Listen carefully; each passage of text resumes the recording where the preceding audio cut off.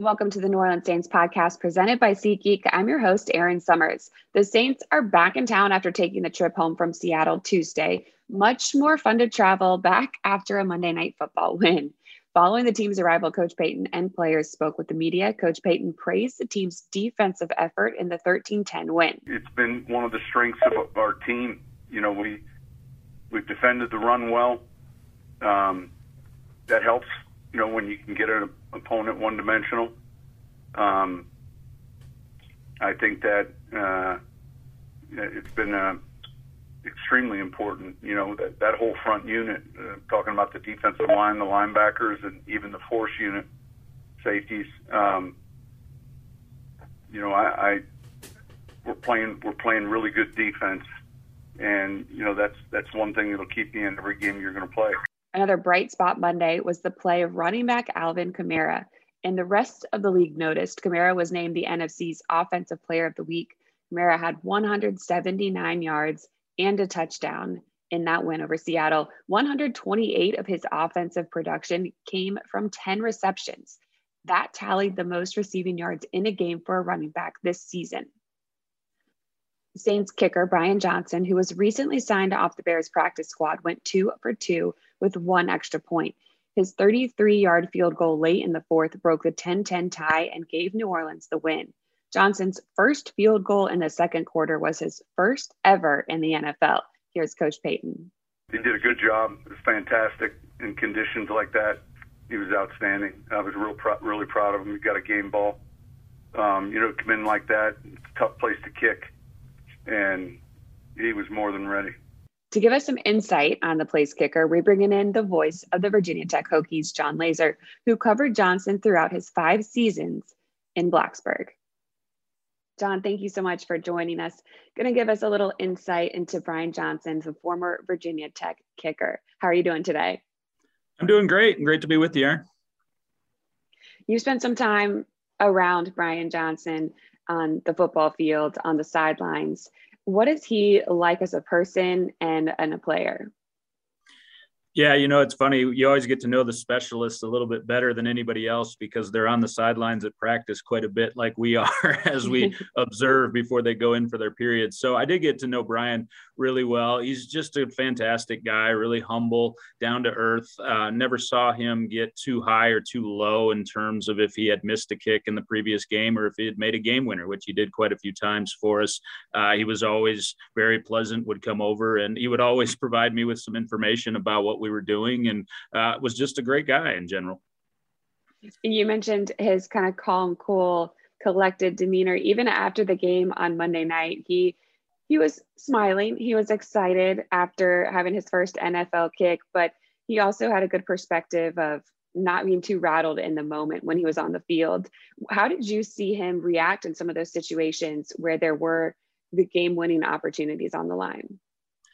I think the thing that I was most impressed with during Brian's time here was that he didn't get off to a tremendous start. He was following Joey Slye, whom, of course, the Saints know well, has kicked for the Panthers and is now with the 49ers. And Joey had that huge leg, and Brian really developed his. But we had a game back in 2019 that turned into the longest game in ACC history. It was 6 overtimes, and Brian actually missed 2 kicks in those overtime periods, one that would have won the game. The Hokies ultimately did win the game. And a lot of guys, I think, at that time would have lost confidence and, you know, would have been rattled going forward. Well, Brian, then the rest of that season and then into the next season, I believe it was his next 12 kicks he made, including a couple from over 50. And I remember tweeting about it, Erin. I said, it says a lot about who Brian is as a person to rebound from that, because when you miss 2 in front of 66,000 people in a game that is remembered historically, it would rattle me, but it certainly didn't rattle him. And I think that's the confidence that he takes forward in terms of how he developed, and his leg has gotten a lot bigger. He was always very accurate.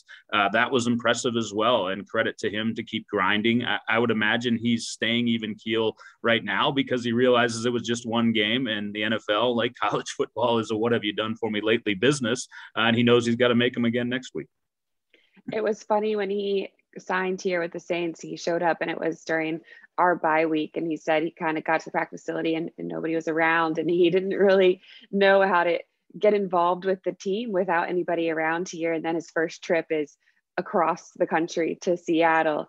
What kind of personality have you seen from him? I've seen some videos. He seems pretty charismatic, just an enjoyable person to talk to. Yeah, he is. He's very funny. He's very stealthily funny. And I think that's what his teammates enjoy about him. He seems to handle things. If that was me and I had traveled from Chicago and it was my huge opportunity, I'd probably get a little aggravated that I didn't know how to get in and then flying back across the country. But I think he really is appreciative of the opportunity. He's got a great personal life away from the field, a lot of things going on there. Just a well-liked guy. Like I say, he's not a prankster, I don't think, or a jokester or anything like that. He's somewhat serious and level-headed, but at the same time, he's not afraid to have fun and poke fun at himself. I saw earlier when I was doing some research here that he wore Coach Beamer's number 25 at the game at Duke or against Duke. What does that signify and why was he selected for that? Yeah, that's something cool. After Coach Beamer retired and Coach Fuente came in, they wanted to have something that would honor Coach Beamer's legacy here on a weekly basis. So each week, Coach Fuente and the team select someone that they feel is worthy of that legacy to wear the number 25. And to my knowledge, Joey Sly wore it, I think, a couple of times too when he was here.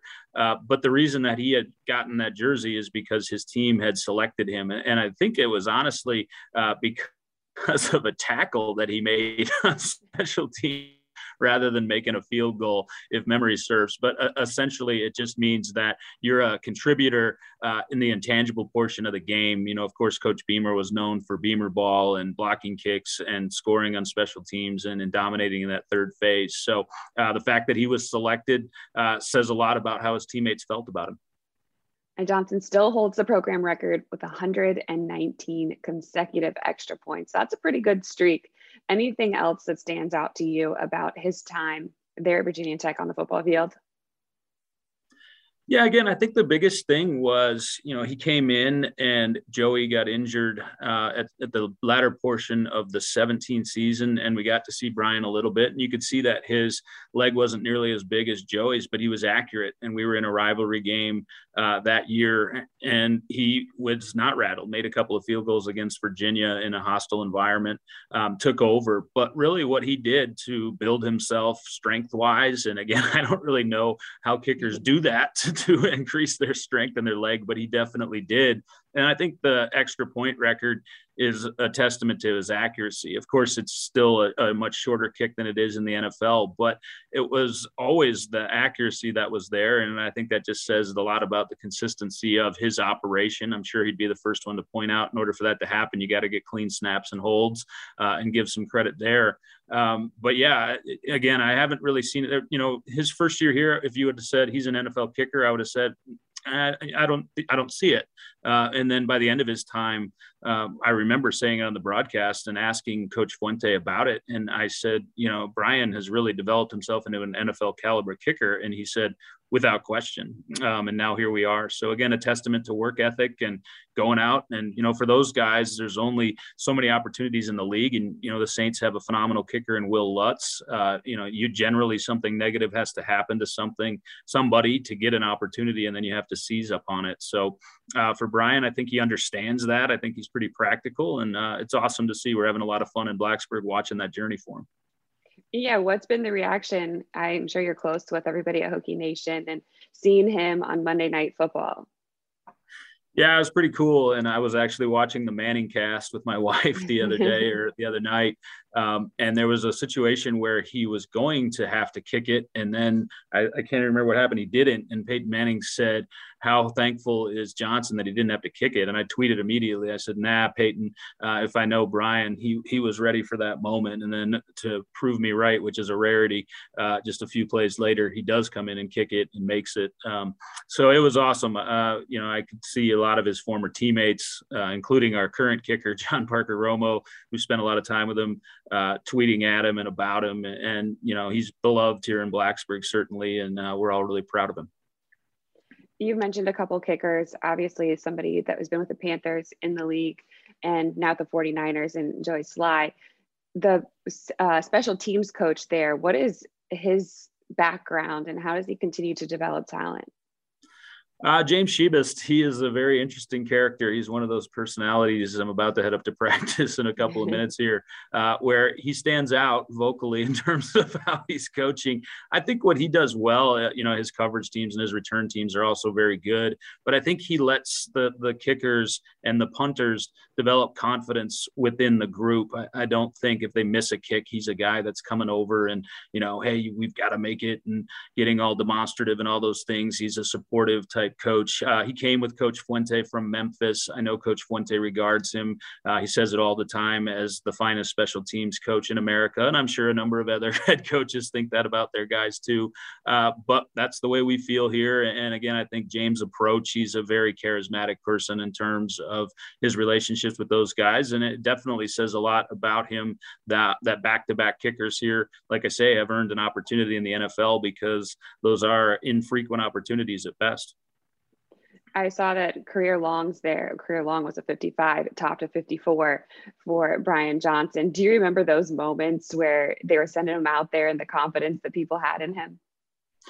Yeah, I remember exactly the moments. And again, there was a time when I don't think Justin Fuente would have allowed him to attempt that long of a field goal because early in his time, like I say, I don't think he had the strength to do it, but maybe not on a consistent basis. So those were critical moments in game. The confidence that he had built coming off, again, that North Carolina 6 overtime game where he was just automatic. And he just kept backing him off. All right, we'll let him try from 47 or 48 this time, no problem. That would have been good from 60. So it says a lot about what Justin Fuente felt in him to give him the opportunity to do it. And if I remember correctly, the 55-yarder he made, it was pretty no doubt about it type of kick right off his foot, which probably earned him more opportunities down the road. Absolutely. I really appreciate the time talking to us, giving us a little background on Brian Johnson. It's been great. And hopefully there's some more good games ahead for us all to watch. Absolutely, Aaron. My pleasure. Thanks so much to John for joining us on the podcast. Really fun to hear a little bit more about who somebody is as a player and what got them to this point. Friday's podcast will be with Brian Baldinger, who's the analyst for the national radio broadcast for our next game. That is this Sunday against Tampa Bay, October 31st, 3:25. It'll be a lot of fun. It's going to be Halloween, crazy. There's a toga party in Champion Square. There are prizes, so make sure you come out dressed and early. This week is a little different for the Saints since they came home on Tuesday and had that Monday night game, but they're going to ramp things back up here soon. So there'll be a lot more player availabilities, stories, and previewing of that Tampa Bay game coming. And then this Friday, October 29th at noon on the outdoor plaza level of Hancock Whitney's New Orleans regional headquarters, that's the Hancock Whitney Center, there will be the Black and Gold Fan Fest. This will definitely be another fun event to get things ready for that Tampa Bay game in the Caesars Superdome on Sunday. The Saints entertainment team, mascot Gumbo, and Saints legend Michael Lewis will make a special appearance during the Fan Fest. There'll be lots of fun music, food, and prizes. Thanks so much for showing up for a Wednesday edition of the New Orleans Saints podcast presented by SeatGeek. You can find this on the NewOrleansSaints.com website, Apple, iTunes, or on our app presented by Verizon. Make sure you subscribe and don't miss an episode. They're all there for you if you ever want to scroll back and listen to anything from previous weeks. For the Saints, I'm Erin Summers. Great talking to you, and we'll do this again on Friday.